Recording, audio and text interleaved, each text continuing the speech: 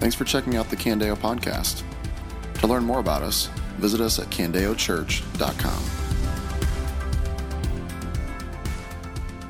All right. Well, hey, good morning, everybody. It's great to be with you. Whoo, that seat sinks. Hello, hello. I got the rocker. This one's firm. That's firm. This has not been used much. This has been really worn in.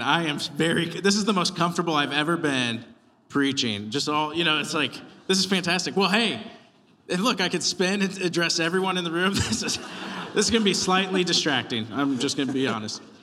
Well, hey, thank you so much for joining us this morning. It's great to be with you. My name's Steven. If we haven't met, I'm one of the elders here, and I got Nathan and Scott with me as well, also elders here at Candeo.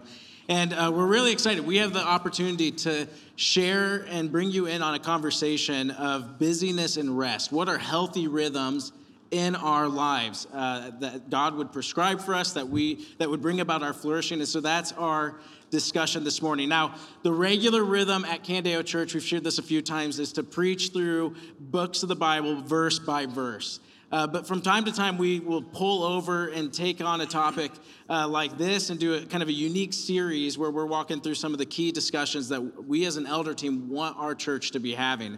And so that's what the last 2 weeks have been. That's what this morning had been. So a little bit different of a maybe preaching style, teaching style, content delivery style than we're used to as a church, but we're really excited to open up our Bibles to explore this topic of busyness and rest. What are work and rest rhythms that we are to have in our lives?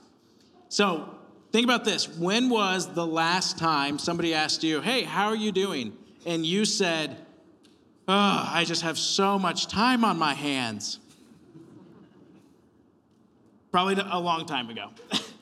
Most often, what do we say? I am busy. I am so busy. And I think most of us know that we are too busy. We are more busy than we should be. But I think a lot of us lack direction or clarity on, well, what are healthy rhythms? What should my schedule look like? Or how do I even take steps towards a more sustainable rhythm in my life? And so that's the conversation that we want to have this morning. So what we're going to do is I'm going to walk through 3 guiding principles to start, and then have Nathan and Scott jump in throughout those 3 guiding principles. And then we're going to shift for the second part to just some really practical implications for this conversation of busyness and rest. So Nathan, Scott, anything by way of introduction that you would add before we dive in? Yeah, my name's Nathan Compton. During my day job, I work as an architect, so I'm not on staff with Candeo, but I get the privilege of being able to be a lay elder, and so, yeah, that's me. Yeah, most of you already know who I am, but my name's Scott Reger. I'm one of the non-staff guys. In my day job, I work for the state of Iowa. Been married for almost 23 years, and I've got 3 children, one off at college, one in high school, and one in just finished up elementary school. So we've got a lot of variety within the 3 guys sitting up here this morning. Awesome. All right, well, let me give you 3 guiding principles when it comes to healthy rhythms in life. I think when you're talking to a room this size, we would have to sit down with every single one of you individually and look at your schedules if we were really going to tell you this is okay, this isn't okay, needs a shift. So what are 3 guiding principles that you guys can take back into your connection groups, into your homes to discuss? Well, here's the first guiding principle. Seek first the kingdom of God. When it comes to your schedule, when it comes to healthy rhythms, it all starts here. Are you seeking first the kingdom of God? What is the priority of your life? Because if you can identify that as the priority of your life, that will actually bring a lot of clarity to all the other questions of how much should I work, what hobbies should I be engaged in, what activities do we put our kids in. Well, if you can answer the question, are you seeking first the kingdom of God in everything, then that begins to bring a lot of clarity to those other questions. So we get this from Matthew 6:31 through 33. Here's what it says. It says, so don't worry, saying, what will we eat? Or what will we drink? Or what will we wear? For the Gentiles eagerly seek all these things, and your heavenly Father knows you need them. But seek first the kingdom of God and his righteousness, and all these things will be provided for you. Therefore, don't worry about tomorrow, because tomorrow will worry about itself. Each day has enough trouble of its own. What's he saying there? There are all these things that the Gentiles eagerly seek after. What will we eat? What will we drink? What will we wear? There's all these things that the Gentiles or the world, you could say, are pursuing, and yet you as the people of God, you as kingdom people, what should be the priority of your life? Seek first the kingdom of God and his righteousness.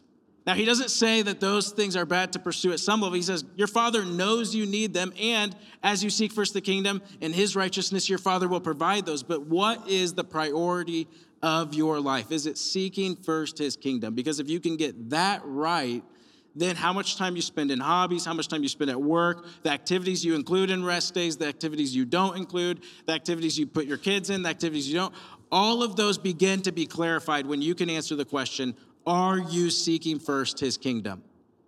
Now, not only is that clarifying, it's also challenging. There's a challenge in that guiding principle because our schedules reveal the priorities of our lives. And so here's one of the challenges. If we got a time inventory of your week last week, if we got a window in to see how you utilized your time, what would we conclude is the priority of your life?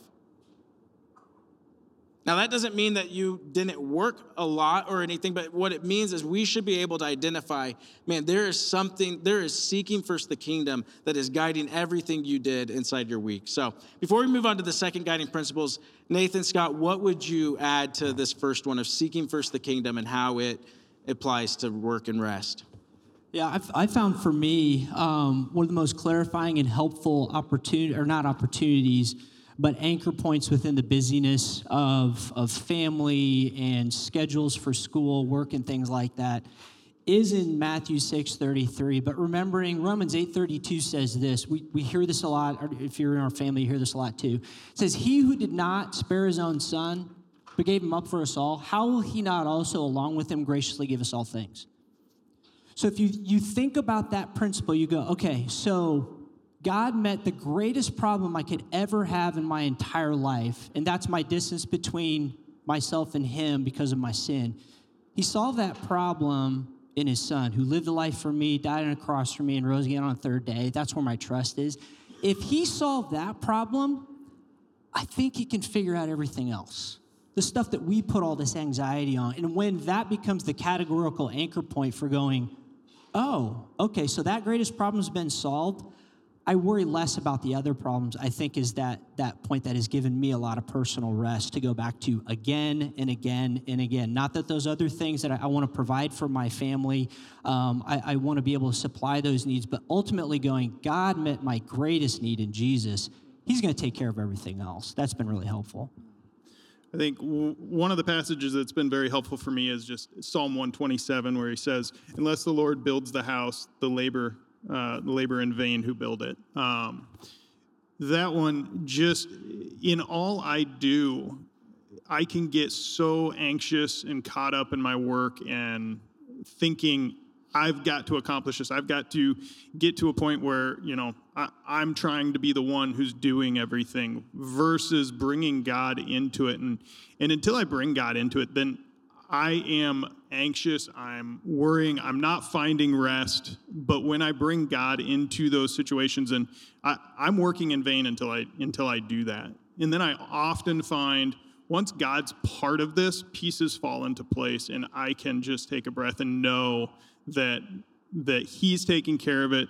I'm not in control. I'm remembering where my position is in this world and that he is over everything. And that's where I can find the comfort and rest in him. Yeah, that is so good, because I think something that you guys are both hitting on is, for most of us, we're not just busy because we love being busy. Like, why are you busy? Oh, I just love filling up my schedule. Scott, you bring out, man, we rightly feel this desire to provide, to meet our needs, and God's given us work to do that.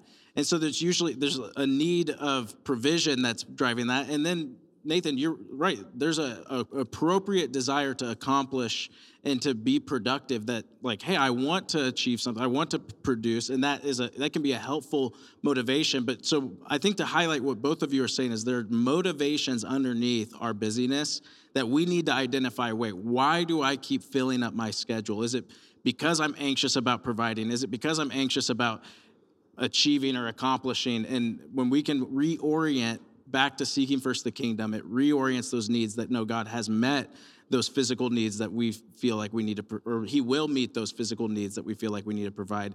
Unless he's with us, everything we accomplish or do is going to be in vain. And so then when we recognize that, it allows us to actually embrace some healthy rhythms. And I'd say I think everybody in this room can probably testify to the fact that in today's society, there is a high value placed on your ability to do a lot of things. Almost like that is your social marker for success, is if you can say, well, this is all the things I got going on between, running to my kids' stuff and I'm really super big. It's almost like that is the thing we want to portray to people, because that's where society finds a lot of value. And this is a great reorienting center to go, no, what does God value? We seek first his kingdom and his righteousness. Let him take care of all those other things. Satan is so good at wanting us to get our value onto the wrong things.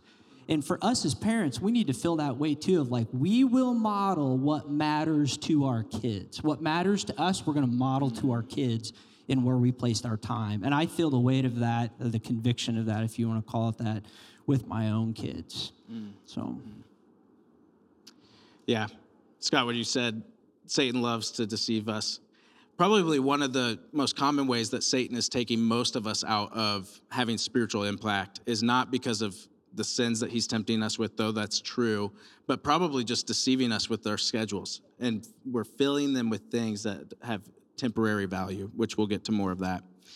Here's the second guiding principle. So if the first is seek first his kingdom and his righteousness, the second one is to remember that you are set free from the law and invited into healthy rhythms. Now, what do I mean by that? Well, here's what Colossians 2:17 says.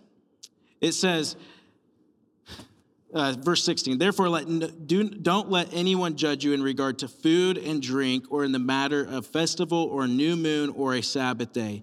These are a shadow of what was to come. The substance is Christ. Similar, here's what Jesus says in Mark 2. In verse 27, he said, then he told him, the Sabbath was made for man, not man for the Sabbath. So then the Son of Man is Lord, even of the Sabbath. We need to remember that Christ has set us free from the Sabbath regulations and laws of the Old Testament. Now, why is this important? Well, when we talk about rest and work rhythms, we need to know it's a conversation about freedom, about delighting in God, about enjoying him. It's not this burden that we are to put back on ourselves. We've been set free from the law and free now to enjoy God as we embrace healthy rhythms. I think it's very easy to maybe hear a conversation like this and then walk away feeling like you have a list of to-do items and leaving feeling more burdened than you came in. No, this conversation should be a freeing conversation. Christ has set us free from the law and regulations of the Sabbath. And those laws were put in place to point us to Christ. They were put in place to help us identify the deep desire for rest that all of us have inside of us, and that those desires of rest were ultimately fulfilled in Christ, who was the substance. The Sabbath laws, those were a shadow. Christ is the substance, which means that Sabbath, we were not created for the Sabbath, but instead Sabbath was created for us. That there's now an invitation to believers in the new covenant, not to put on the yoke of slavery to the law, but you're invited to embrace healthy rhythms of rest. Now, what are those patterns? Well, if you go back to Genesis 2, what you'll see is God created everything, and on the seventh day he rested. That work and rest were in the creation, in God's original design for life before the fall, before sin entered the world. There was work and there were patterns of rest. And so those are the patterns that we are now invited into experience, to work hard and then to rest from our labors. And what does that resting look like? Well, it means delighting in God. So we are free from the law and invited into healthy rhythms to delight in him. Anything to add on this second principle, that we're set free from the law and invited into healthy rhythms? Yeah, I'd probably just say that for me, this one is such a relieving principle from the standpoint of I tend to be a rule follower, a checklist person, and it's like, all right, this day I have to have my rest for 8 hours and mark that off. And that could be both that can be very challenging in a busy schedule to be able to work that in and know that I have the freedom to spread that out into other areas. And as long as I'm building those rhythms of rest, which are so important, and not using that period of time that I'm saying, this is my chunk, I can't help you on this, or I can't do something for my wife or my kids because this is my chunk where I have to be resting. That becomes that can become a period where I'm not able to love others either. Yeah, and we were talking about this a little bit this last week in preparation for this too, and I was reminded even throughout our discussion that remember when God had set this design out, it was so that we would flourish, right? God's design for us, God, even with the Old Testament law, was so in a broken world we could function the best that, not that we can, but not only to glorify God, but He knows us, right? He designed us. He knows what's best for us, so He knew we needed rest.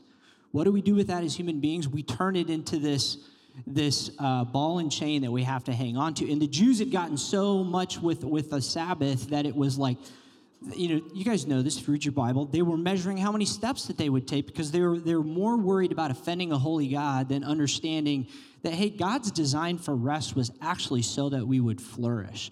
So even though in Colossians we talk about we're free from the law, Jesus has met that thing. But to be reminded, yeah, but in those times where I pull over and I park and I take that Sabbath rest, it's actually so that I would flourish. Deuteronomy 5 says this. I found this just this morning. I was reminded of this anyway. It says in verse 29, Deuteronomy 5:29, it says, if only they had such a heart to fear me and keep all my commands always so that they and their children will prosper forever. This is not a prosperity gospel. Don't hear that. This is God's going, would you follow my design, right, so that you would flourish? And that's that when we get to the place where we're free from the law, but we recognize that when we pull over and park and we Sabbath, the way God has commanded us to do, it does bring a delight. Then our rest is like, I'm delighting in this rest, right? And then I'm taking inventory of God's faithfulness throughout the week while I rest in this particular time. Yeah. I think what you would say, Scott, is rest is a discipline. Just like anything else, reading your Bible, praying, gathering together for corporate worship, all of those things are disciplines, spiritual disciplines. And what is the point of a spiritual discipline? It's to delight in the Lord, to delight in the family of God, to delight in even the beauties that we see in creation. Those are the purposes of disciplines, is that we would delight in Him. But we don't want to turn any discipline that God has given us back into a law that now becomes a burden. Even though is it hard to implement disciplines into your life? Yeah, it's not easy to be a disciplined person, to engage in those. But at the same time, they shouldn't feel like a burden. We should be experiencing a freedom, a delight, a joy as we engage in those. So yeah, because the ditch that we're going to drive in is we will drive into, I got to do this, I got to carve out my time, and then it's a burden. It's that yoke that we talked about the other day. Or the other ditches, we're like, sweet, I'm not a slave to that anymore. I can just fill my time up with all these other things. And we're like, we can't drive into either ditch. This keeps us tethered to what we should be. Yeah, absolutely. Here's the third guiding principle. Don't confuse busyness and laziness with labor and rest. It's very easy or entirely possible that you could say, hey, I'm working hard, when in fact, you're actually just busy. Now, what is busyness? Well, I think 2 Timothy 2 creates a good category for us. So in 2 Timothy 2, Paul is writing to Timothy and explaining to him some of the mentalities that a disciple or someone who's wanting to have an impact for Christ should have. And one of those mentalities, metaphors he uses, is that of a soldier. So here's verse 3. Share in suffering as a good soldier of Christ Jesus.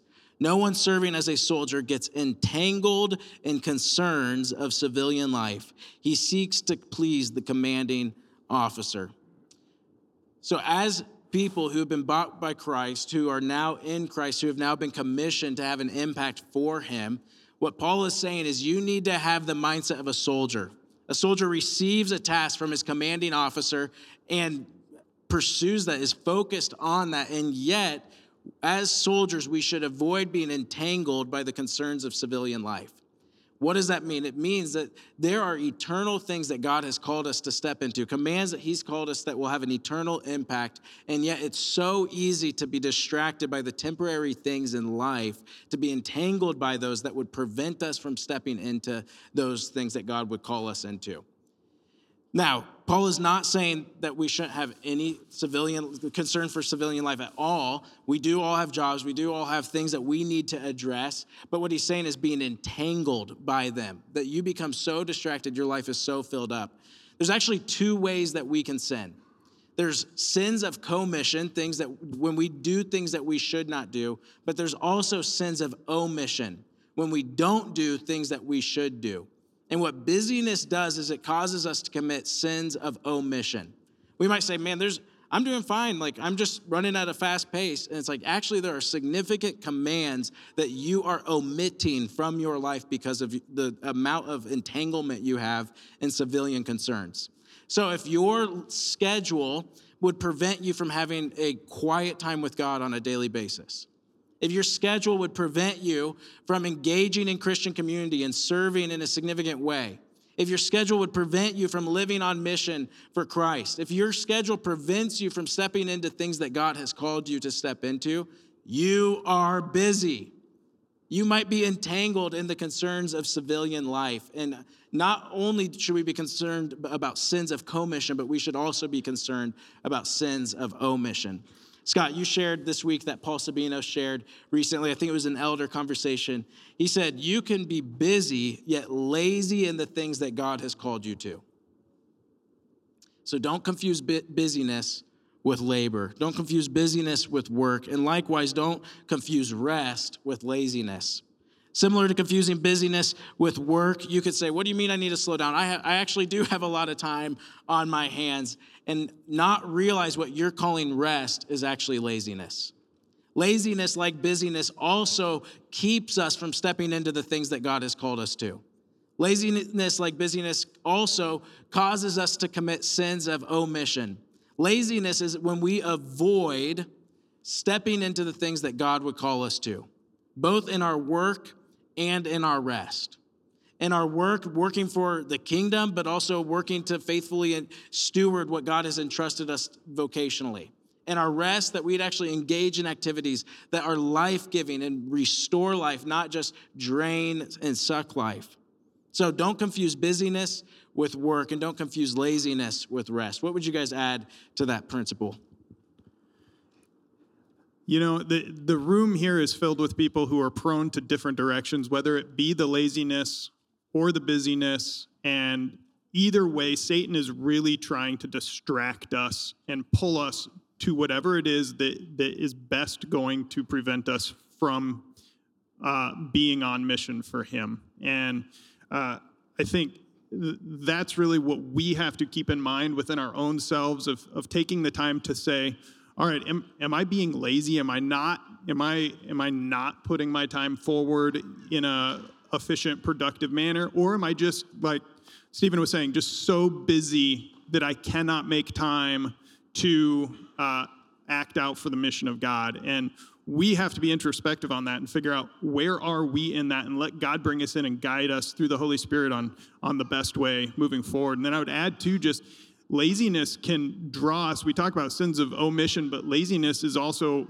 a way when we're by ourselves, when we have nothing going on in our life. That's where Satan can be getting in and doing the sins of commission, where he's bringing temptation to us. And so we have to be aware of that too, that we're not putting ourselves in those positions. Yeah, I keep going back to the thing I shared with these guys, and Stephen already put it in there. We can be sluggards. We can be lazy in all the things that God has called us to do. What that looks like for me is I can be a lazy turd when it comes to loving my wife as I'm supposed to love her as Christ loved the church. In the same way with my responsibilities to my kids, my responsibilities here as an elder, I can excel at my job and say, I'm not a lazy guy. I've got all these hours of my day filled up with this. Look at my successes. And I go, those things really in the grand scheme of eternity do not matter. That's what it boils down to. Nobody's going to remember me for who I am in my job. They're going to remember for who I am as a Christ follower and how that flows into my responsibilities as a husband and as a father. I mean, it really does go back to Matthew 6:33. You want to go all the way back to the beginning, it jumps back to there. Yeah, that's awesome. Well, with the remaining time, let's get as practical as we possibly can. What do these rhythms or principles, how do they impact kind of our daily, weekly, annual rhythms as you guys have navigated these personally, also as with your families? What does this look like on a daily, weekly, and annual level? I can, we were talking about this and I go, for me in my weekly rhythms, I like to look at it as a macroeconomic of my time, if you want to call it that, and my micro economic. So macro looks like this, is carving out time at least one day out of the week to really pull over and park from the stuff that's going on in the world. And for me, this has been one of the most helpful things for me, is taking my phone, and it's not just off to the side. And for those of you who know what I do, I have a job where my phone can ruin my entire day. If it rings, I gotta go. But there are times I go, I'm gonna rest in God's sovereignty. I'm gonna put my phone in a place where I can't really hear it. But the biggest thing for me is I'm not checking anything. I'm not checking the news. I'm not checking my work email. I am trying to mentally unplug from my work week, right? So I'm trying to find macroeconomics time to rest at least one day out of the week. Now, is it a full 24 hours? No, right? Because I'm trying to live in the freedom of that. So the macro is trying to find one day of the week to do that, to unplug and do things that bring energy and rest and engaging with my family and stuff like that. But here's the one I think I've taken the most delight in within my job. I think we need to start thinking on the microeconomic version. So I gave the tech team some pictures real quick. Here's my microeconomic in the morning. I know that we live in a 24/7 world, and we live in different, we've got first, second, and third shift. I have worked day shift and night shift in my 25 years. I've been up in the middle of the night. I've done all those things. I cannot find a better time to have a microeconomic rest than from about 6 o'clock in the morning to about 7:30 in the morning. And for the guys that I send stuff out to and you see it, I don't know about you, but this is pretty restful, right? So even thinking in terms of the day-to-day, the microeconomic kind of rest that we can have has been really helpful for me. Good rhythms. Yeah, I'm very similar in that I have found, for me, from a daily routine standpoint, it is carving out that morning time. That's the one time of the day where my family's still in bed, work I can hold off on, and I haven't let the busyness or craziness of the day take over my mind and my schedule yet. So it's getting up at 5 a.m., doing some exercise, and then getting into the Bible and getting into prayer. That is the restful time of my day that helps me get started, and it really is just that micro rest time. From a macro standpoint, for me, it's finding chunks of time within the week with my family where I, too, am just checking out from work and I'm being present in the moment, not letting my phone be in the way of me while my kids are playing a game with me or whatever it may be. We have a weekly pizza night that we do. So it's focusing on that period where we're making pizza together, we're sitting and eating it together. We also do a weekly donut time where it's me and the kids going to get donuts, and I can have focus time in the car with them going to do that, and then focus time with them while we're together, eating those donuts, spending time together. So it's really having that, being present in the moment throughout my week and making those times available. Is there, on the daily level, anything particular you guys do in the evening? I know you said both of those were great morning examples. I'm curious, what does the end of your day look like?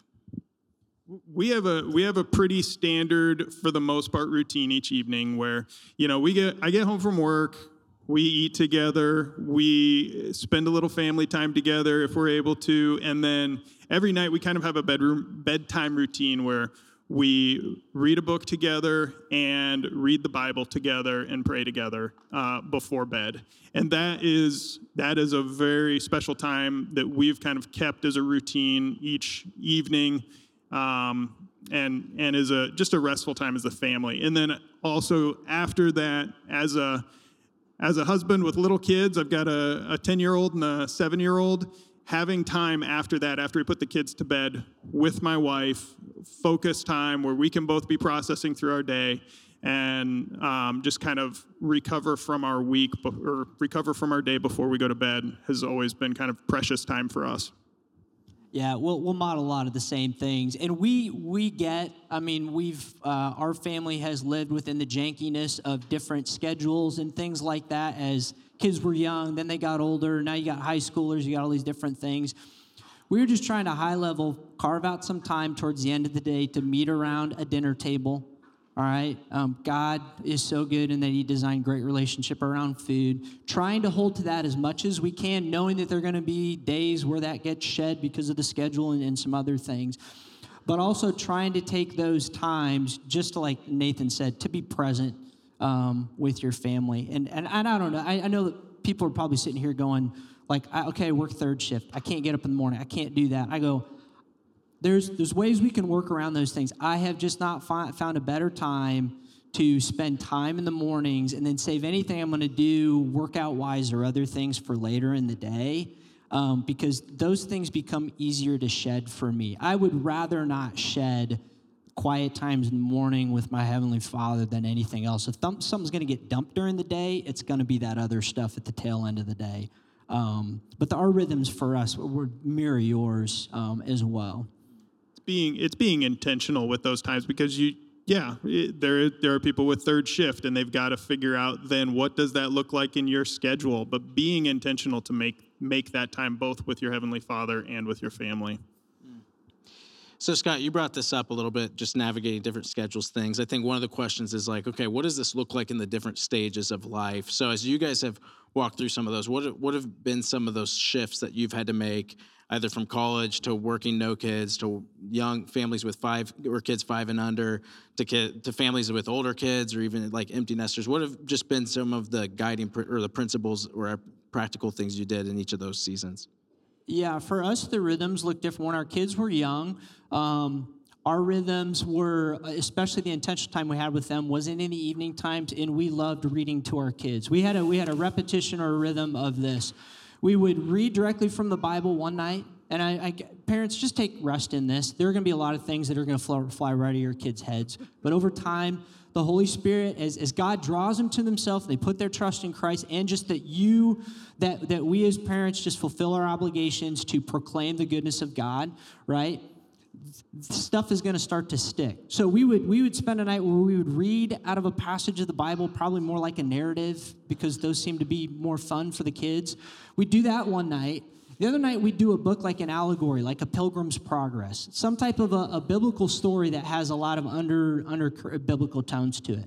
Then the other night, and this is one where you can have a lot of fun, I would tell what's called Bosco stories. It was something in the moment. It was a made-up monkey that was at the zoo that more often than not, I am laying down on the floor, and my girls are sitting in bed, and I am telling them the story that I am making up on the fly. And usually it had to do with something that my kids did earlier in the day that was pretty dumb, and Bosco magically had a way of doing that, right? And I'm telling you, it was fun because in the moment, you're like, I don't know where this story is going to end. So those were like our rhythms. Where we would do a Bible one night. We would do kind of a cool allegorical story, if I can use that. It's just a fun story on it. And we would cycle those things through when our kids were young. As they got older, obviously the Bosco stories became a little bit less. But moms and dads, you would be surprised at how often the older my girls got particularly, they were like, hey, Dad, I know I'm in junior high, but can you tell a Bosco story? Right? Those are sweet moments. So they're going to change. As our kids got older into like junior high and high school, we stole something from Christina and Adam Hannon called Question of the Day.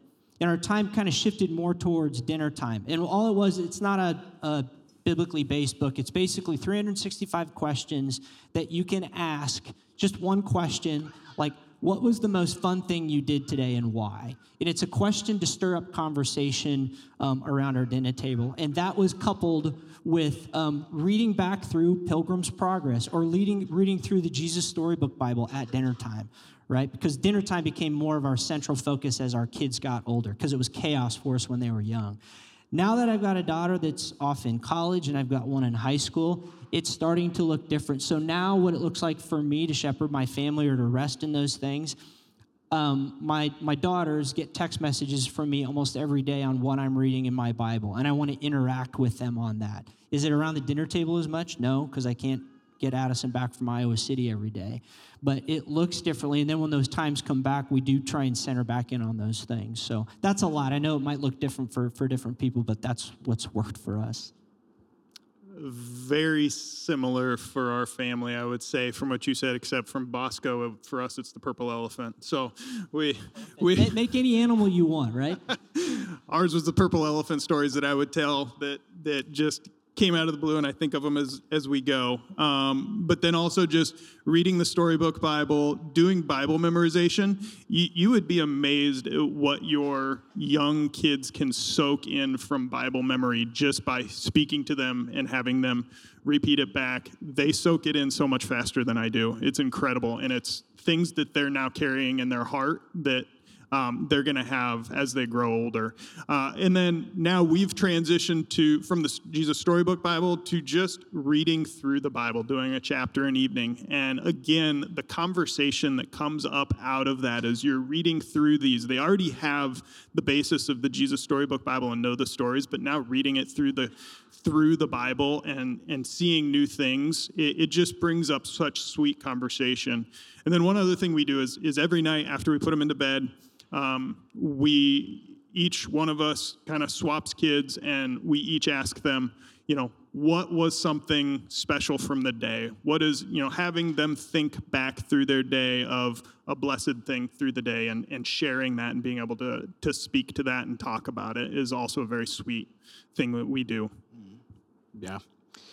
Well, I know we threw a lot at you this morning, that there's so much to handle and talk about in this discussion, but come back to just those key principles. When it comes to your rhythms, when it comes to work, to rest first, are you seeking first the kingdom of God and his righteousness? Start there. That will begin to bring clarity to so many of the questions that you might be trying to navigate as a family. Second, remember that there is freedom and grace, that you've been set free from the law of Sabbath and are invited into the healthy rhythms, to delight in God as you remember the rest that we have ultimately in Christ through the gospel. And then lastly, don't confuse busyness and labor. Don't confuse rest and laziness, but let's step into the things that God has called us to work hard at those things and then rest well as we do those. So Scott, would you pray for us as we close our time today? God, the truth of Matthew 6:33, God, when we would recognize that when we seek you first, God, you just have a funny way of God, you have a way of meeting everything else that we need because you solved our greatest problem in Jesus Christ. That's why I love Romans 8:32 when it says, he who did not spare his own son, but gave him up for us all, how will he not also, along with him, graciously give us all things? God, your design for us was that once we recognize that you sent your son to live a life for us that we were supposed to live perfectly but couldn't, and then die on a cross that we were supposed to die on to pay for our sins, God, that you did that for us, and then you rose again on the third day through your son. God, when we recognize that you have made that true for us through Jesus Christ, it just makes sense that everything else, you're like, man, God, you're going to meet that need. God, would that become the anchor point that allows us then to live in your good design, that we would rest well, trusting in the God who met our greatest need in Jesus, knowing that you're going to meet all those other needs. And then when we rest, God, would we delight in who you are? God, would we look back and take inventory at how good you've been to us throughout our week, and that we would truly have that rest that you knew that we needed, but also you want to provide for us. God, you're a good Father who wants to give us this gift of rest. And so would we take it? Would we extend our arms, take it from you, and delight in that goodness? God, you're so good to us. We love you. In Jesus' name, amen. This has been a message from Candeo Church. To learn more about us or to hear more messages, visit us at candeochurch.com.